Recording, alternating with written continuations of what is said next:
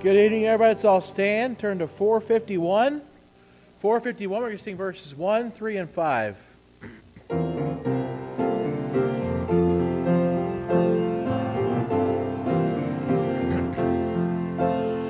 When we walk with the Lord in the light of His Word, what a glory He sheds on our way.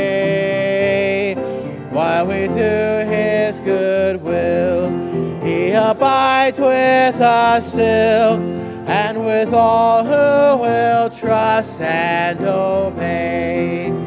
Trust and obey, for there's no other way to be happy in Jesus but to trust and obey. Not a burden we bear, not a sorrow we share, but our toil He doth richly repay. Not a grief nor a loss, not a crown nor a cross, but is blessed if we trust and obey. Trust and obey, for there's no other way to be happy in Jesus but to trust and obey. Then in fellowship sweet we will sit at His feet, or we'll walk by His side in the way. When He says we will do, where He sends we will go. Never fear, only trust and obey. And obey, for there's no other way to be happy in Jesus but to trust and obey.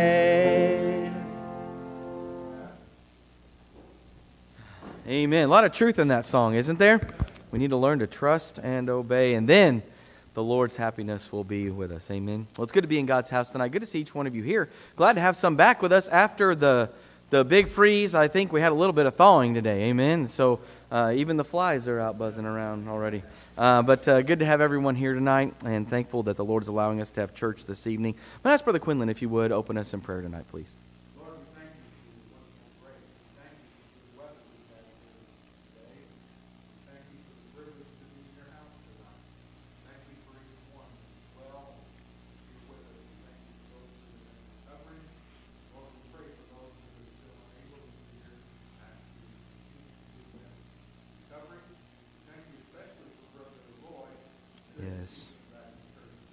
Amen.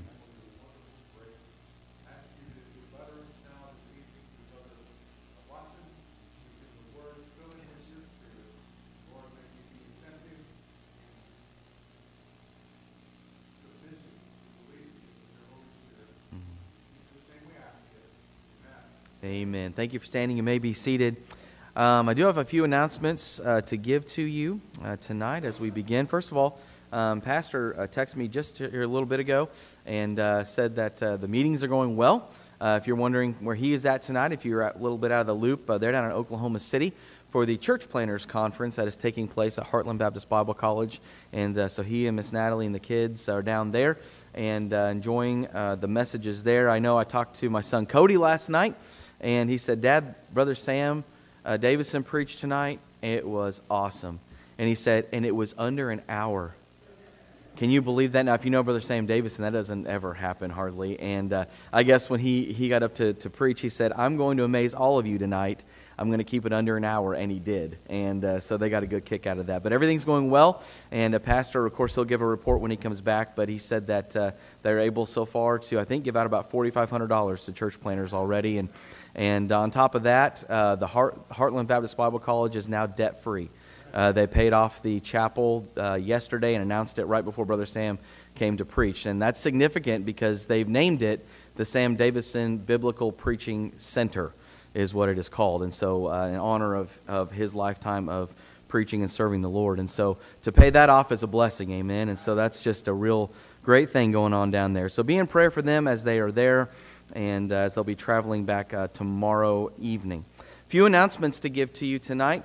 First of all, if you have kids in Faith Baptist School, tomorrow we're going to go to the honor roll lunch. And with all the weather and the canceled days and things that have just been postponed, we're going tomorrow, all right? So if your students made honor roll in quarter number 2, you need to know that. And we're going to be heading out about 10:45 in the morning tomorrow over to Pizza Street here in Olathe. So make sure that you are planning for that and send them with their money. Flyers went home today. You should have all that with you. Also, you need to know there's ball games this Friday. Those basketball and volleyball games are at Heritage Baptist Church in Lawrence. All right, so the bus will leave here at 4:45. If your kids are on the teams, they need to be on the bus. All right, and you can certainly drive over and meet us over there. We'd love to have everyone in here. If you want to come watch the games, please do that. The games will begin at 6 o'clock, and they should be ending around 8 o'clock. And if your kids want to ride home with you from the game, that's fine, or they can ride the bus. We'll be back around 9 p.m. On Friday night. I did want to make mention that this coming Sunday night, Brother Tim Quinlan is going to be preaching, and looking forward to that. So make sure you're here in your place in the evening service as well. Of course, morning service, we should obviously be here too, amen. But Brother Tim will be preaching Sunday night. Looking forward to that. And then don't forget, those of you that signed up for the couples retreat, that is February 2nd and 3rd. And make sure that you get your money turned in for that just as soon as you can and be planning for that. If you did not sign up, it's not too late to do that. It'll just cost you a little bit more money. If you still would like to go, get with Pastor, and he can get that taken care of for you. Also, coming up in February there's more basketball and volleyball games. Now, this is a date change, so you might want to update this on your calendars if you need to, but we changed the date from the 2nd, which was a conflict because of the couples retreat, to the 5th. So they're on a Monday, all right? Those games will be on a Monday, and they're going to be here. All right, Monday night from 6 to 8 p.m. So if you'd like to come to those games here, we'd certainly love to have you. And then February the 9th is the youth rally in El Dorado. So there was Brother Ron Jones there in El Dorado. And you need to get with Brother Tim on times and things like that. But that's going to be on Friday night, February 9th. And then don't forget our next outreach, weather permitting, is going to be on February 17th. All right, so plan to be here February the 17th. And then already looking forward to the end of the month, of course, on the 24th, is Miss Sophie Meerhoff is going to be getting married. And looking forward to that. That's on Saturday, the 24th at 3 p.m. So make sure that you're able to be here, if you can be, to be here for that wedding. I know she would greatly appreciate everyone that can be here in attendance for that. Let's go ahead and get out our prayer list tonight. Have just several things to go over there on the prayer list. I had Brother Roy McCrae marked down here that he was home, but obviously you know that because he is here. And good to see him here tonight, Brother Roy. So glad that you're doing well. And I know that Miss Sue is glad to have you back home as well. And I wanted to give you an update.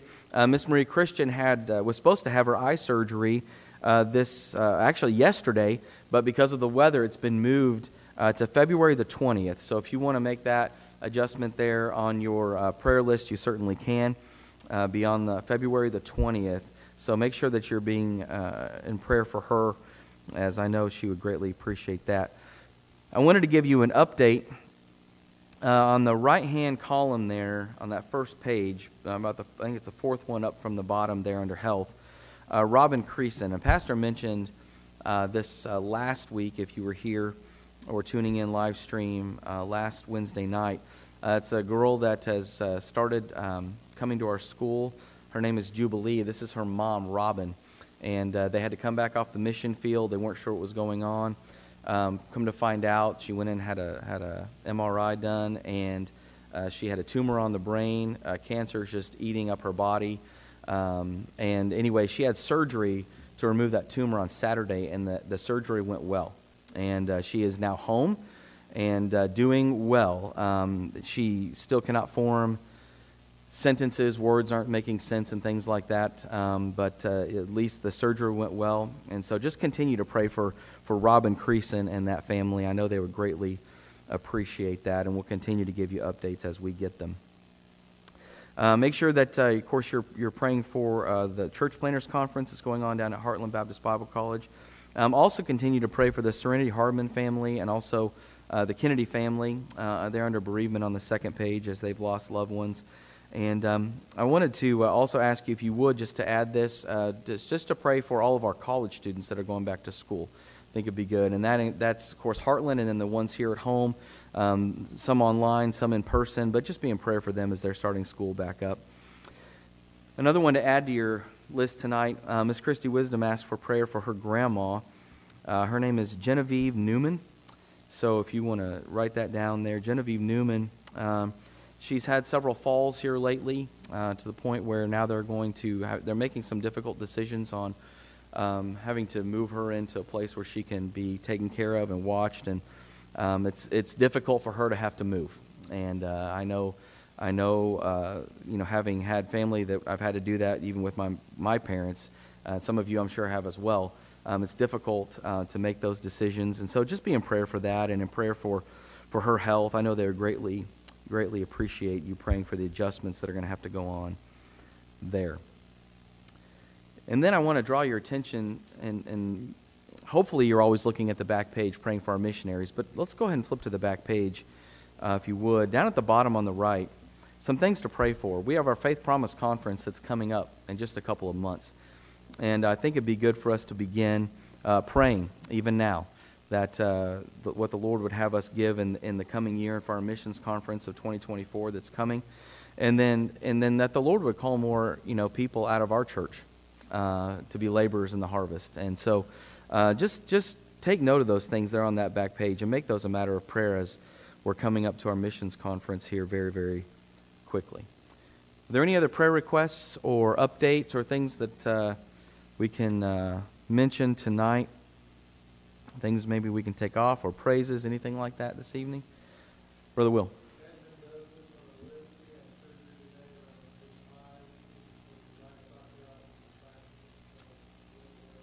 Good. Okay. Yeah, so Ed Mendoza, that's on our prayer list, had his did you say it was surgery to clean up around his eye socket, and so, but he's doing well, and so that's good. But continue to pray for him. Saw some more hands here. Yes, Tracy. Stacy.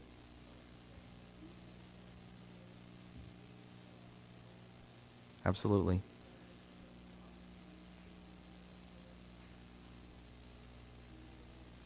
Okay.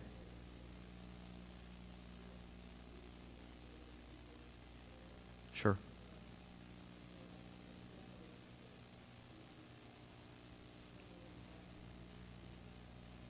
Absolutely. Okay. Got it. So Reed Hill, and this is Stacy's son, under unsaved. We need to add him there, that the Lord will begin to work on him and get some clarity there, and be great to see him accept the Lord, wouldn't it? Amen. I saw some other hands. Brother Griffin. Okay. Amen.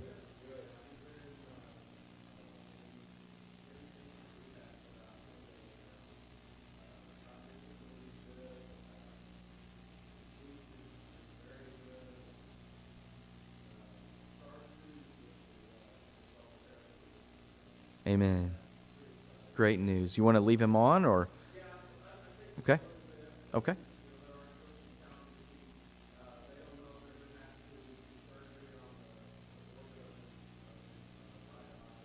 Sure.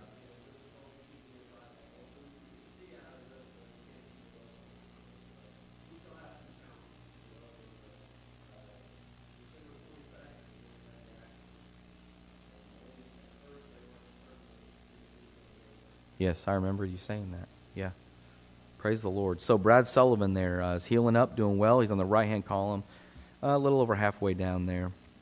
Keep him in your prayers, that things will keep going well. Amen. That's a good news. Amen. Rachel.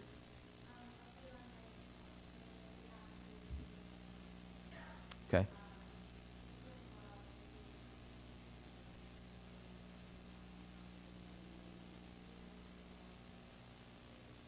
Okay, great. So right under Brad Sullivan, Reagan Foster had her baby by C-section, and everything's going well. So praise the Lord for that. We'll leave her on there for a little bit longer in recovery, and of course the little baby there as well. So absolutely. Anyone else? Yes, Brother Raymer.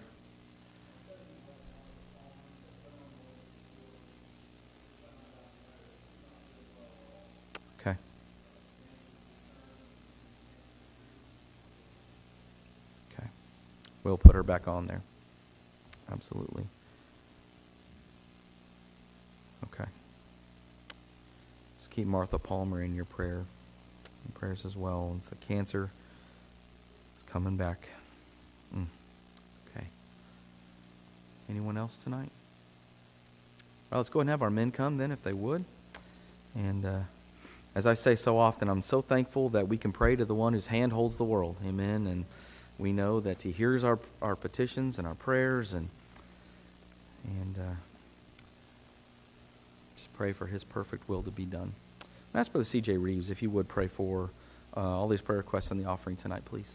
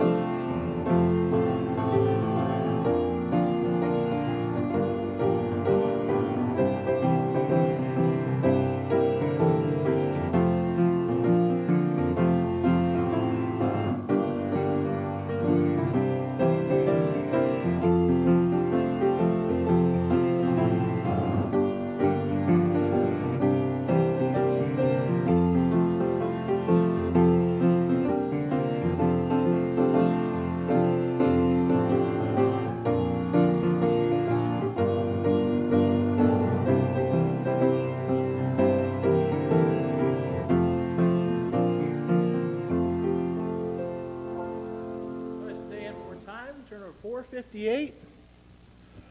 458, we're going to sing verses 1, 2, and 4.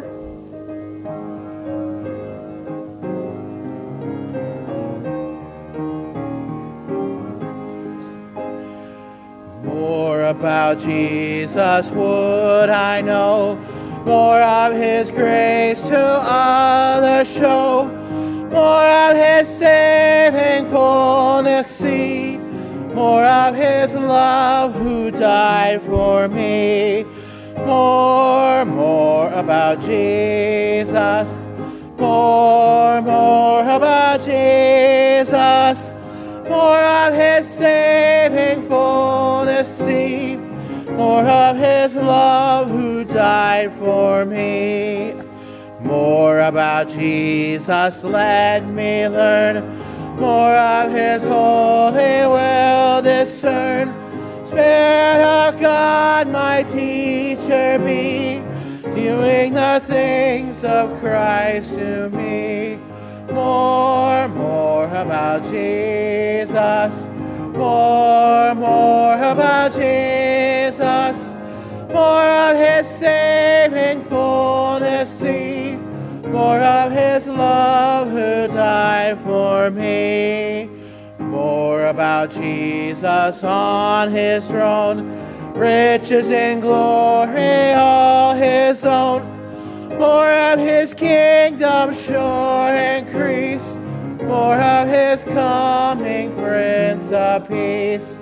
More about Jesus, more about Jesus, more of his saving fullness see, more of his love who died for me. So remain standing and turn your Bibles to Psalm chapter 10.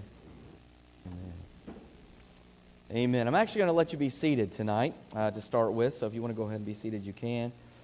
Got a little bit I want to cover here before we get into it.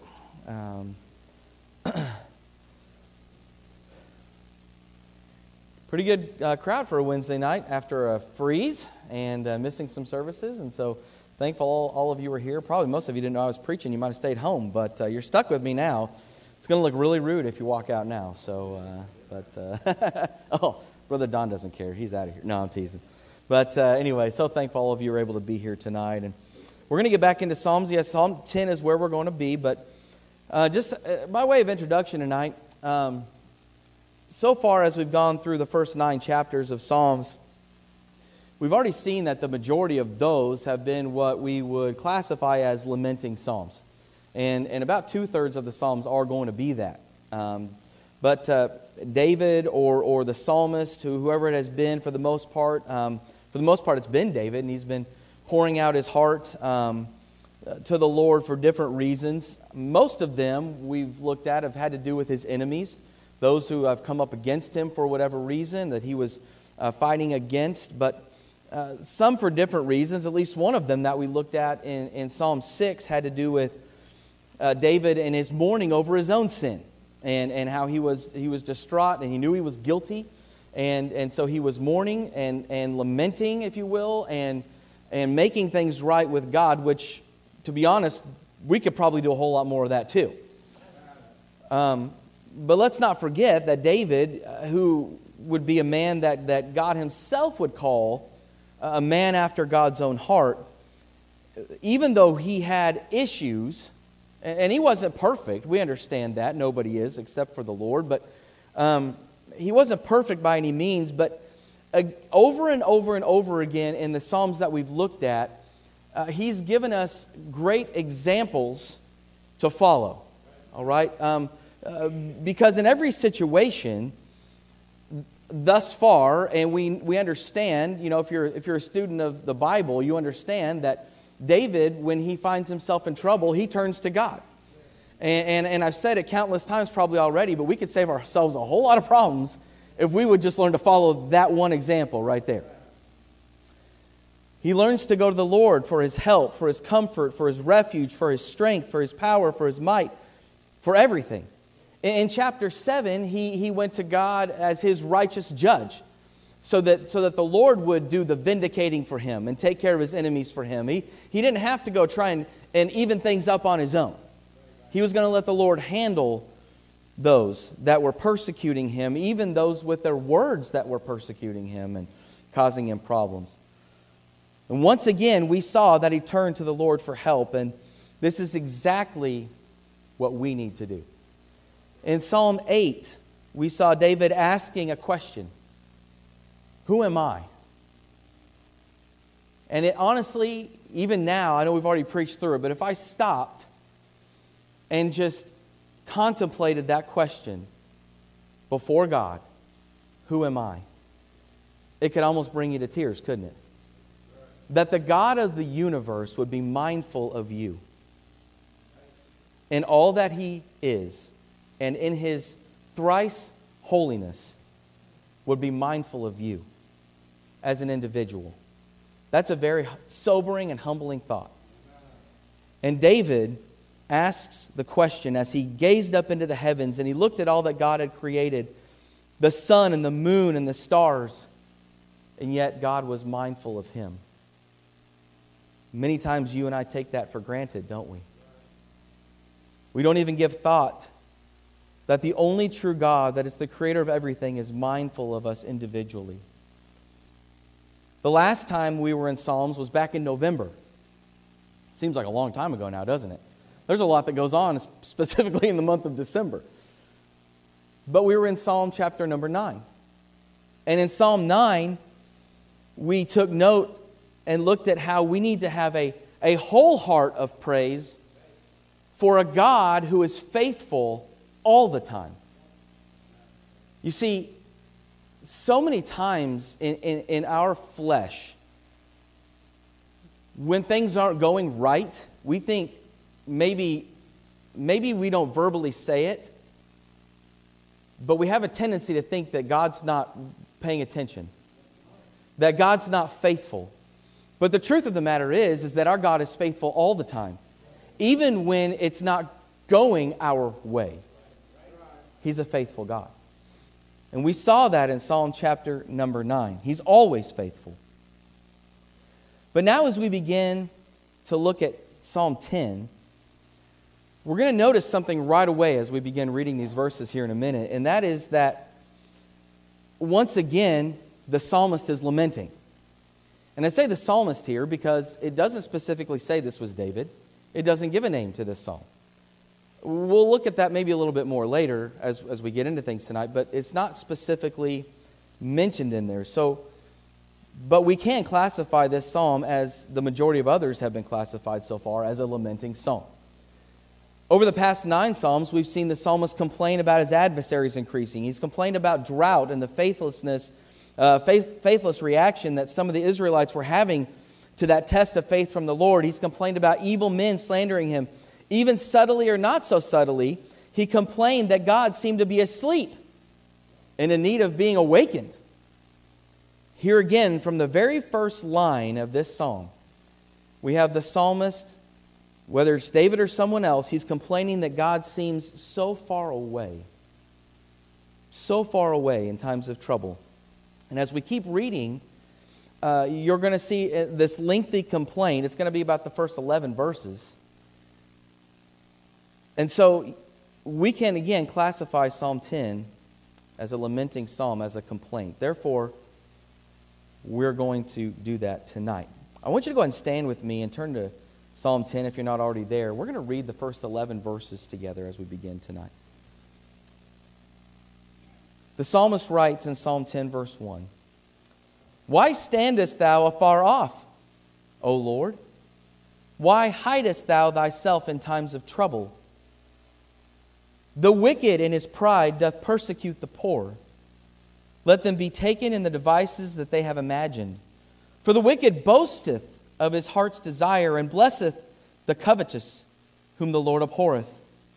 The wicked, through the pride of his countenance, will not seek after God. God is not in all his thoughts. His ways are always grievous. Thy judgments are far above out of his sight. As for all his enemies, he puffeth at them. He hath said in his heart, I shall not be moved, for I shall never be in adversity.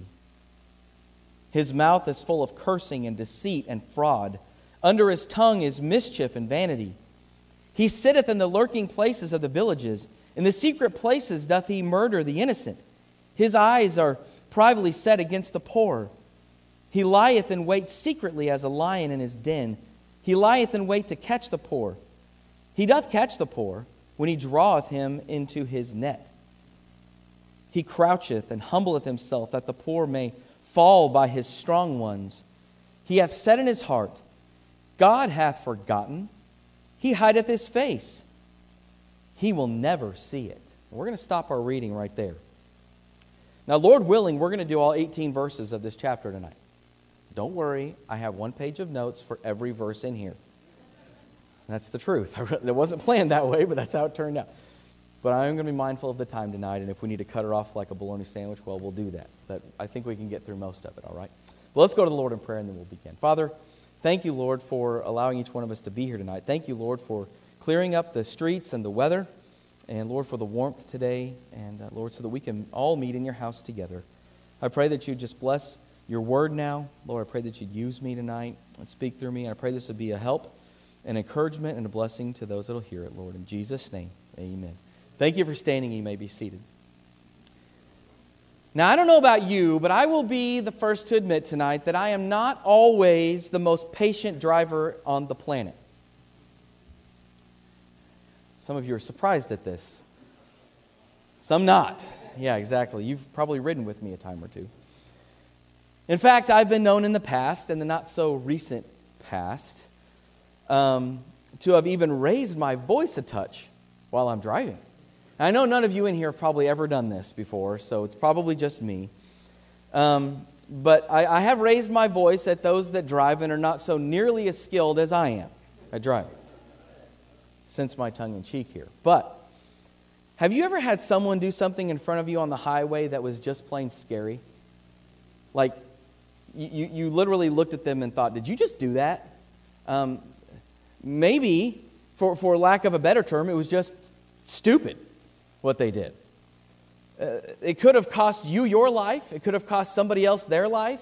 All to get in front of you at the next stoplight. Or something like that, because they're in such a big hurry. Well, I don't know about you, but I have seen this before. Maybe you've seen someone run a red light in front of you because they weren't paying attention. Probably texting, Brother Parker. Not texting you, but texting. Hopefully they're not texting you.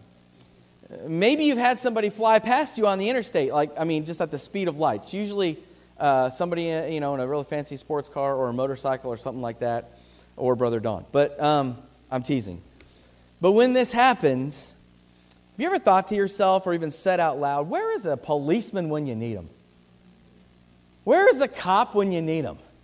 Where are they? How come they never see these things? I've said that. I've either thought it or said it out loud.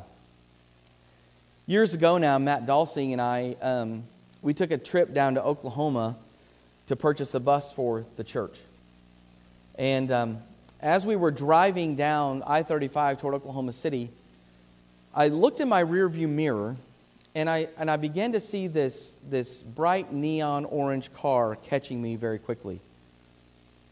And I thought, that looks like a Lamborghini. As I continued to drive, this Lamborghini was getting closer very fast. And I looked in my rearview mirror, and on his windshield, it said, "Move over." Now you have to understand, those words were backward on his windshield, so that when you looked in your mirror, you saw "move over." So what was I to do? I moved over. Now some of you probably wouldn't have been that Christian-like. You would have said, "No, you can just stay behind me, buddy." I thought it, but I moved over. To have him fly by me at probably about 110 miles an hour. Behind him was about 30 more automobiles of the same kind. They kept going and going and going, and they're all going so fast. Matt says to me, "We must be in a road rally race." I said, "What's a road rally?" I have no idea what you're talking about. So he Googles it, and come to find out, we're in the middle of a road rally race called the Gumball 3000 that was headed from somewhere on the East Coast to Santa Fe, New Mexico in 3 days' journey. I said, "You know what? That sounds really familiar." And then I remembered, I saw them. They had stopped in Kansas City with all these exotic cars, and they were on the news that morning before we left. And then it started clicking and making sense. But these guys were going way too fast, way over the speed limit. And the first thing that one of us said to each other is, "Where is a policeman when you need him? Is this legal? Can they do this?" And about a half an hour down the road, we passed several of these fast cars because they were on the side of the road with the policeman. Do you know how gratifying it was to drive by 65 miles an hour and just wave? It was great. You say, "That's in your flesh." Yes, it was. It was. But they were there. The policeman had found them. And it wasn't too long after that they passed us again. And it wasn't too long after that we passed them again. And I thought, how many tickets can these guys get before they go to jail? I don't know.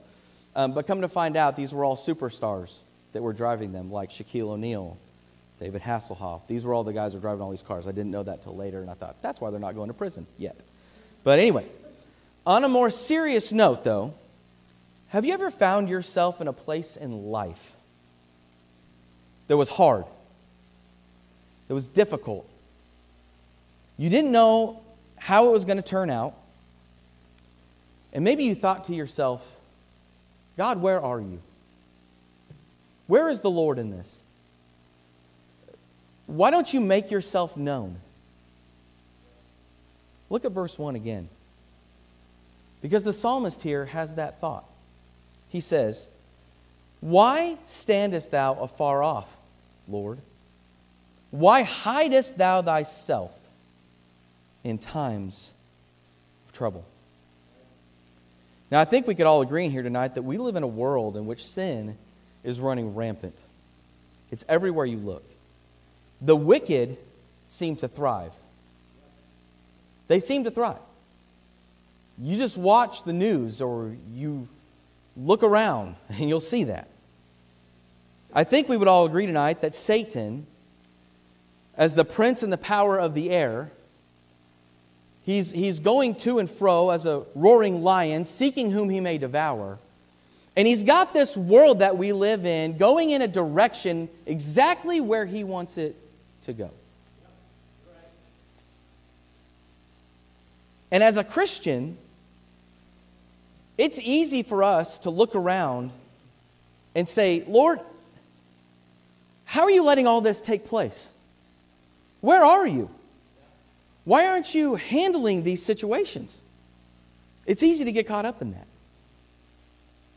I mean, think about it. You pray, you witness, you go to church, we have outreach, you witness to your coworkers, to your friends, your family, your neighbors. We run buses, we knock doors, we have church, and yet sin is still running rampant. And it seems to be getting worse, not better. And maybe as a Christian, you're thinking to yourself, God, why? Where are you? The psalmist here is experiencing this. Where are you, Lord? Why are you so far away? Why does it seem that way? Maybe you see other Christians falling by the wayside. Maybe you see pastors that are falling away. Missionaries that are falling away. They're getting out of church. We see less and less people coming to church. That's why it's not full tonight. And it's not for lack of us trying. It's not for lack of witnessing or telling others. You might wonder, God, where are you? You might even say it out loud like the psalmist did here in our text. Why do you seem so far away? Just wondering why. Why does the Lord allow these things to continue to go on and on? The psalmist here is questioning the seemingly inactivity of God. What would seem that way? He's asking the question, God, why aren't you doing anything? Look at all that's going on. Have you ever had that thought? Just be honest. Have you ever had that thought? Because there's been times that I have. There's been times that I have. You know, I think back to my days as the youth leader here at the church. And you give so much time and energy and study of God's Word, and you preach and you teach, and these kids seem to be all involved, and all of a sudden they leave. And nothing you do or say, they're just gone. Teenagers that have grown up in this church and they become young adults and they leave. And I'm sorry, maybe it's just me because I'm human, but sometimes I'm like, okay, God, why? What happened? What changed? Where are you? Maybe it's not even looking at the world around you, but maybe it's in your own personal life. Maybe it's a problem, a hurt, a struggle within your own heart, a struggle within your family, a struggle at your job, a struggle with a coworker. And you can't help but ask the question, why are things going this way? God, where are you? That's what the psalmist is asking right here in verse 1. Where are you?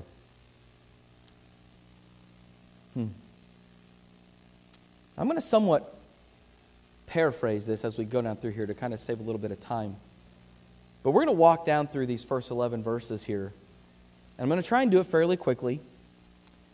But there are some applications I think that can be made to us just in the 11 verses.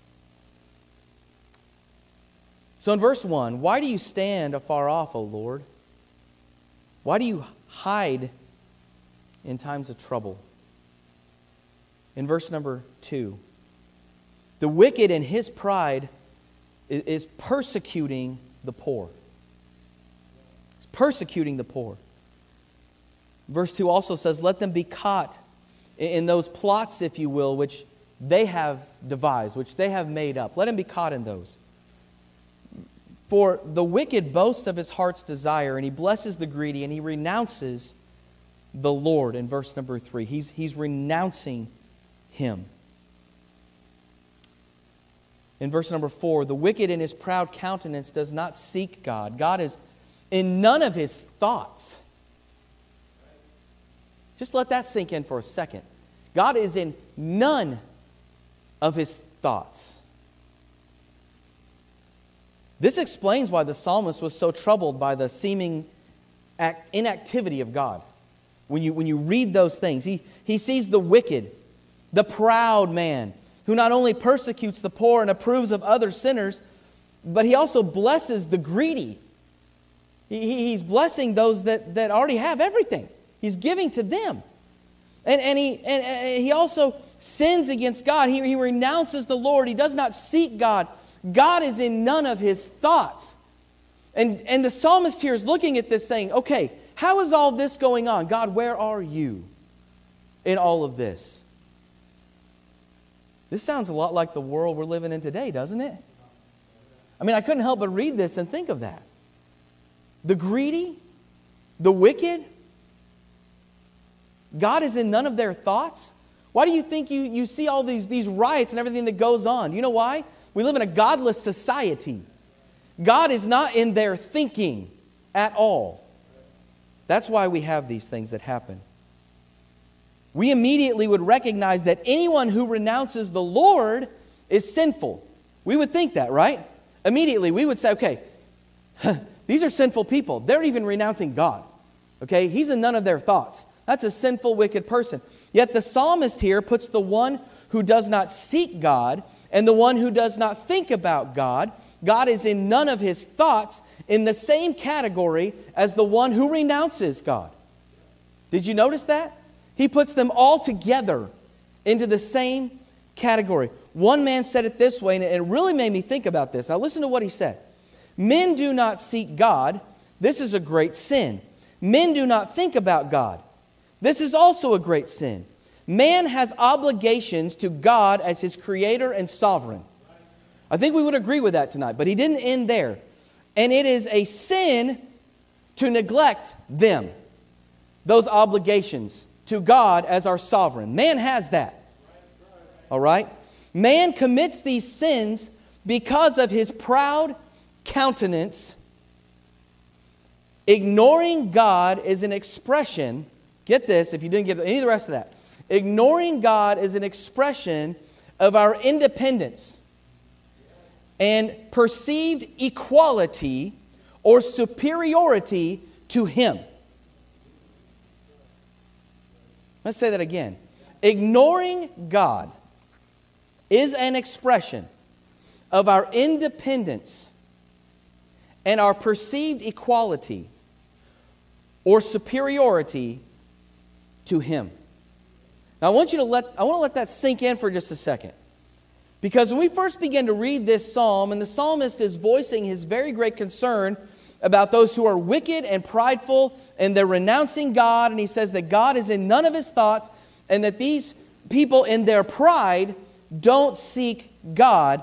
I think our first thought, as mine was, well, doesn't that describe the world that we live in today? Yes, it does. Absolutely, it does. But I believe if we're not careful, dare I say, this description may also describe many of God's people today.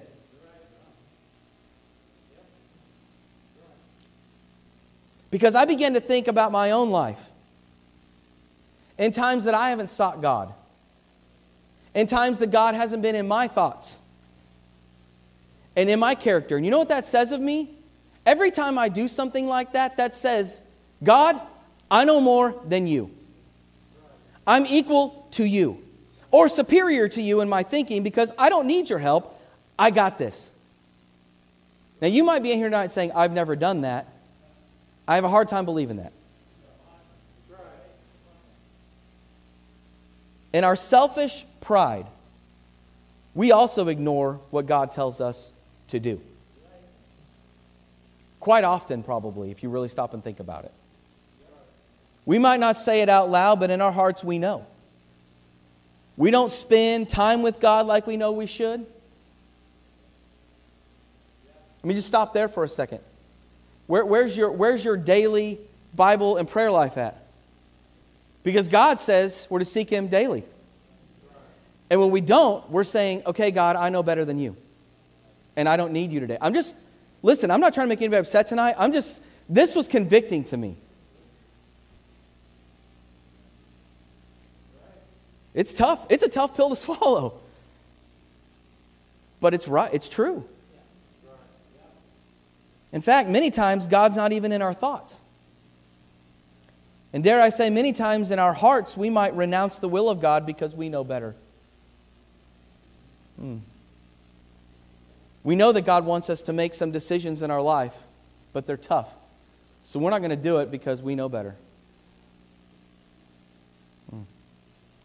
This ignoring of God is nothing more than our expression of our independence and our flesh thinking that somehow we are equal to or even superior to Him.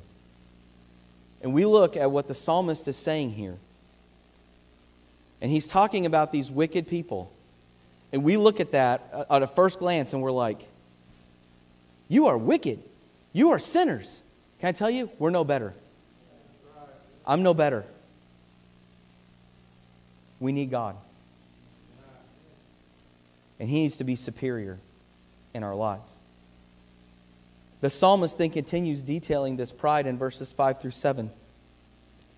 His ways are always grievous. And that word grievous there means prospering. Actually, might not mean what you think. It actually means prospering. So the wicked's ways are always prospering. It has to do, actually, if you look it up, it has to do with dancing and twirling and happy and prospering. They're happy. But they're wicked. And it would seem that they're always okay. Your judgments are far above out of His sight, according to verse number 5. Verse number 5 also says, as for all His enemies, He puffeth at them, or He sneers at them. My enemy's got nothing on me. That's the idea there. According to verse 6, He has said in His heart, I shall not be moved. I shall never be in adversity. His mouth, in verse number 7, is full of cursing and deceit and oppression. Under His tongue is trouble and iniquity. In these past 3 verses, we see that the psalmist is fully aware that the prosperity of God could never be for these wicked men unless God Himself were to allow it to happen. You got to remember tonight that God's in control of everything.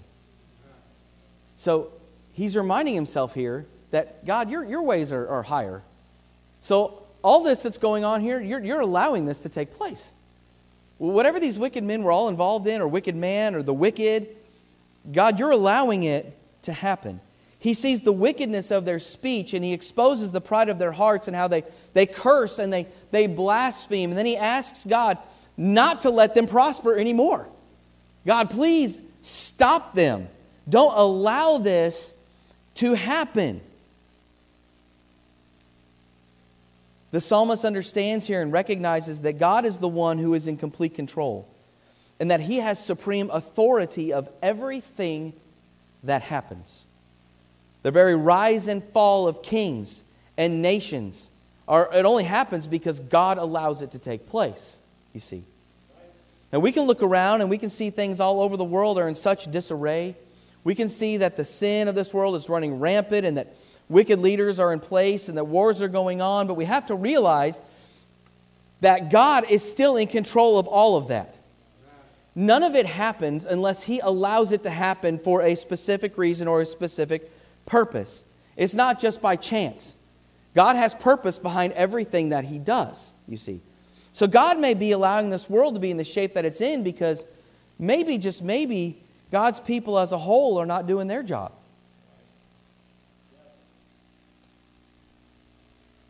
You see, we too can pray as the psalmist prays here, that God will make everything right and will punish those who are wicked. But again, I think we must examine our own selves first, shouldn't we? What kind of lives are we living before the Lord? What kind of a life are you living before the Lord? What kind of a life am I living before the Lord? According to 1 Peter 4, judgment must begin first at the house of God. But that starts, you have to understand, as individuals. It starts in your individual lives.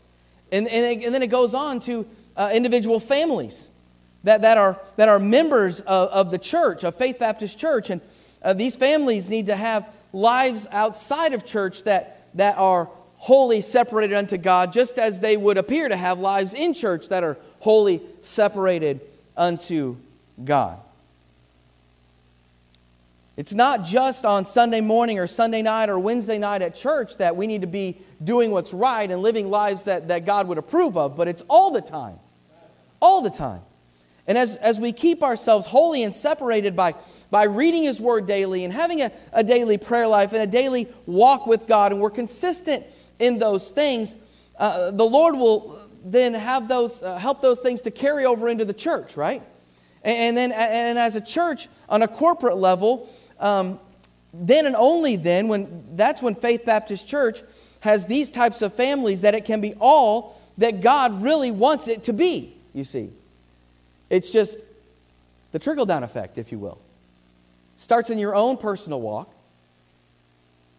in your family's own personal walk, and that consistency.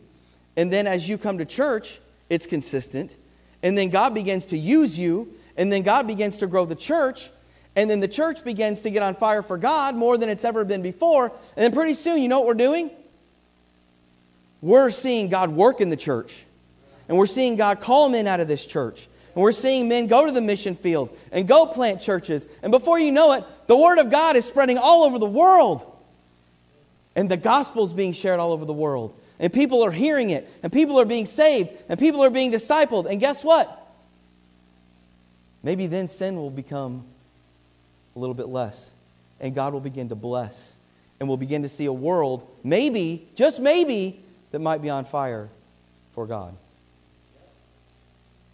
But I think the problem is, Christians as a whole, we're not doing our job. Just plain and simple, we're not doing our job like we should be. And so this world just continues to decline. Look at verse number 8. Verse number 8. In these next verses here, 8 through 11, the psalmist, he begins getting a little more detailed here. He begins getting a little more graphic, if you will, as he brings out the violence of the wicked and how they're preying upon the innocent and the helpless. In verse number 8, he says he sits in the lurking places of the villages. In the secret places. In the secret places, he murders the innocent. His eyes are privately or secretly fixed on the poor, the helpless, if you will, the needy. He lies in wait secretly as a lion in his den. Kind of sounds like Satan, doesn't it? As a roaring lion walking about seeking whom he may devour. He lies in wait secretly as a lion in his den. He lies in wait to catch the poor, the helpless, the innocent. And when he catches the poor and the helpless, he draws them into his net. He crouches. That word crouch there literally means a humbling, almost. It has that idea because he's kneeling down. He's crouching down. He's getting low to the ground so he can pounce on his prey. He lies low that the helpless may fall by his strong ones, it says. That just means by his strength. By his strength, they're going to fall. But take a look at verse number 11. This is what I want to key in on for a moment. He has said in his heart, God has forgotten. He hides his face. He'll never see it. That's what he's talked himself into believing. That God's not going to pay any attention to what's going on. I can get away with these things. God's not going to see it. He's got too many other things going on. He's not paying attention to me. You and I look at this and say, goodness, I mean, these wicked here, they're so brazen in what they're saying. The psalmist says that these wicked men are literally saying that God is too busy to pay attention. He'll forget what they've done, or that he's too busy to even notice, and he's hiding his face. He has no idea he's too distracted with other things to notice their sin and their wickedness. He'll never see it. He's unaware that we're even doing these things. As Christians, we can look at this and say, wow, those people just don't get it, do they? I mean, they just don't get it. I mean, God sees everything. I mean, wait a minute. God sees everything. Maybe we just don't quite get it either. We do and say things and watch things on TV and the internet all the time. And have we talked ourselves into thinking, well, God doesn't see that. He didn't see that. He didn't hear that. God won't even notice. He has so much other things going on. Can I remind you tonight that He notices? He sees. He's watching. In fact, as His children, He has more obligation to watch us than He does others. He has more obligation to watch those who know Him as their Savior. All those times that you watch or listen to things you know you shouldn't have put into your eye gate or into your ear gate, and you and I try to pretend like God didn't see it, He saw it. He saw it. And you and I try to justify why we did it, but He's not buying it. I'm going to say that again. We try and justify it, don't we? I say we. I'm speaking to me too. I told you, this has already been so convicting to me. I'm like, oh man. Listen, we try and justify it, but He's not buying it. He knows your heart and my heart. He knows how we really are. We try and act like God's too busy, but He took notice, and He's very aware of what you're doing, not only in your public life here and your public life away from church, but also in your private life. He knows how you really are and who you really are and what you're really doing. He knows. I think tonight, before we say too much about the wicked that are mentioned in our text, we better start by doing some self-examination to make sure that we're not living just like them. You say, well, I don't curse, I don't cuss. Okay, but you watch all kinds of stuff that does. Or maybe sometimes you do. Maybe a lot of times you do. Can I just tell you tonight that God sees it? He knows. You say, well, Brother Eric, I know the Lord is my Savior tonight. Exactly. Exactly. You should be different. I should be different. Of anyone that should be aware that God is watching, it should be the saved people. And we don't want to live a life that's pleasing to God just so we can say, well, we know God's watching. We do it because we love Him. Because we want to honor Him and we want to glorify Him in our attitudes and our action and our character. That's why we do it. But He's watching. But you know what? The problem is that so many times the Christians today are living just like the world. In fact, so many times the Christians today are living so much like the world that you can't even tell the difference. How sad is that? They walk the walk at church, but I got to be honest, I get so sick and tired of hearing how they live away from church. Sometimes ignorance is bliss, but you hear things and you're just like, it's disappointing. Because you have somebody that claims to be a Christian and claims to be walking with the Lord at church, and away from church, they're living like the devil and they're dragging God's name through the mud, saying, I'm a Christian, and what a horrible testimony that is. And for some reason, they think no one's going to see it, or God's not going to see it, and God's not going to notice. He does see it, and He does notice, and He does care, and He's not buying your excuses, and He's not going to let you continue to get away with it. Just saying.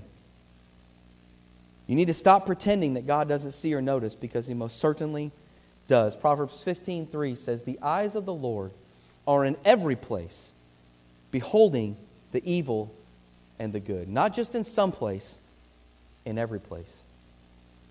So I think that number one tonight, we need to make sure that we are saved. We are born again Christians. And if we are, that we're not living like the wicked of this world. Number one, that we're not ignoring the will of God in our lives.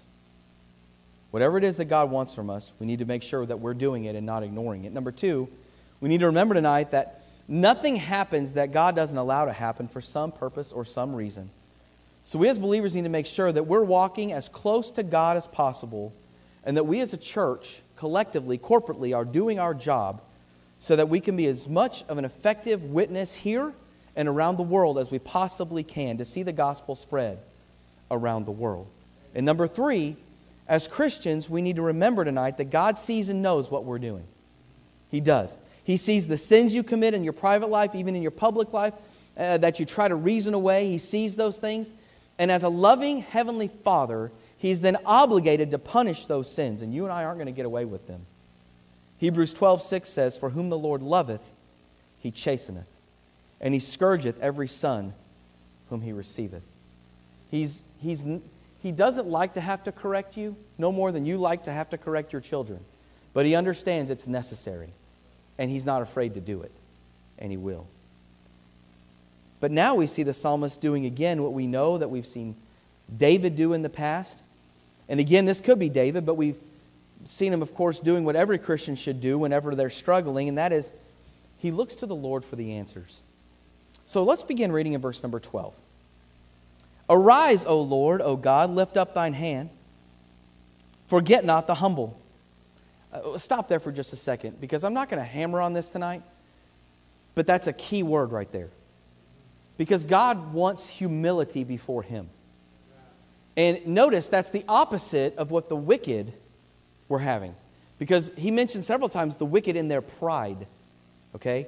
So, too many times I think we let our pride get in our way, don't we? When we really need to learn just to humble ourselves before God and let Him work in and through us. And that's what He's saying here in verse number 12. "Forget not the humble. Wherefore doth the wicked contempt God? He hath said in his heart, Thou wilt not require it. Thou hast seen it, for thou beholdest mischief and spite to requite it with thy hand. The poor committed themselves unto thee. Thou art the helper of the fatherless. Break thou the arm of the wicked and the evil man. Seek out his wickedness till thou find none." You know what that means? That means go after him till it's all gone. That's what he means. I love verse 16. And this is actually where we get the title for tonight's message, which I haven't given you yet. I don't know if you noticed, but "The Lord is King forever and ever. The heathen are perished out of His hand. Lord, Thou hast heard the desire of the humble. Thou wilt prepare their heart. Thou wilt cause Thine ear to hear, to judge the fatherless and the oppressed, that the man of the earth may no more oppress." And I'm going to give you the title right now. This is the title. "Rejoice, have confidence. The Lord is King." Rejoice and have confidence, because the Lord is the King. In the first 4 verses that we just read, we see the psalmist asking God for 2 specific things, real quickly. In verses 12 and 13, we see the psalmist once again asking for God to take control of the situation at hand. I mentioned this at the beginning. If we could just learn to do that, we'd be a whole lot better off, wouldn't we? But he's asking for that. He's looking to God for vindication, not trying to handle it himself. We, of course, know from previous messages in the Psalms that this should also be our response when someone wrongs us or things aren't going our way. We need to turn to the one who can handle our problems, and that, of course, is the Lord. But the psalmist doesn't just casually ask for this, does he? No, he says this. Look what he says. He says, "Arise, O Lord." The psalmist called upon God to take action. Arise, O Lord. This wicked man finds comfort in the idea that you won't do anything against him. So arise, O Lord, and lift up your hand. I don't know about you, but I want the Lord's hand for me, not against me. All right? He says, lift up your hand against this wicked man. As I mentioned several times already, we don't know exactly who this particular psalm was written by. Many think it might have been David, just simply because this psalm is kind of sandwiched in between a couple other psalms that are given to David, okay?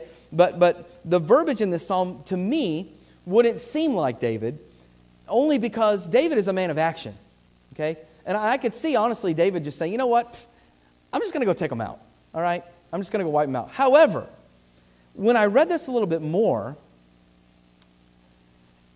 maybe he didn't take action because the person, possibly, that he's speaking of, might have been given their authority by God.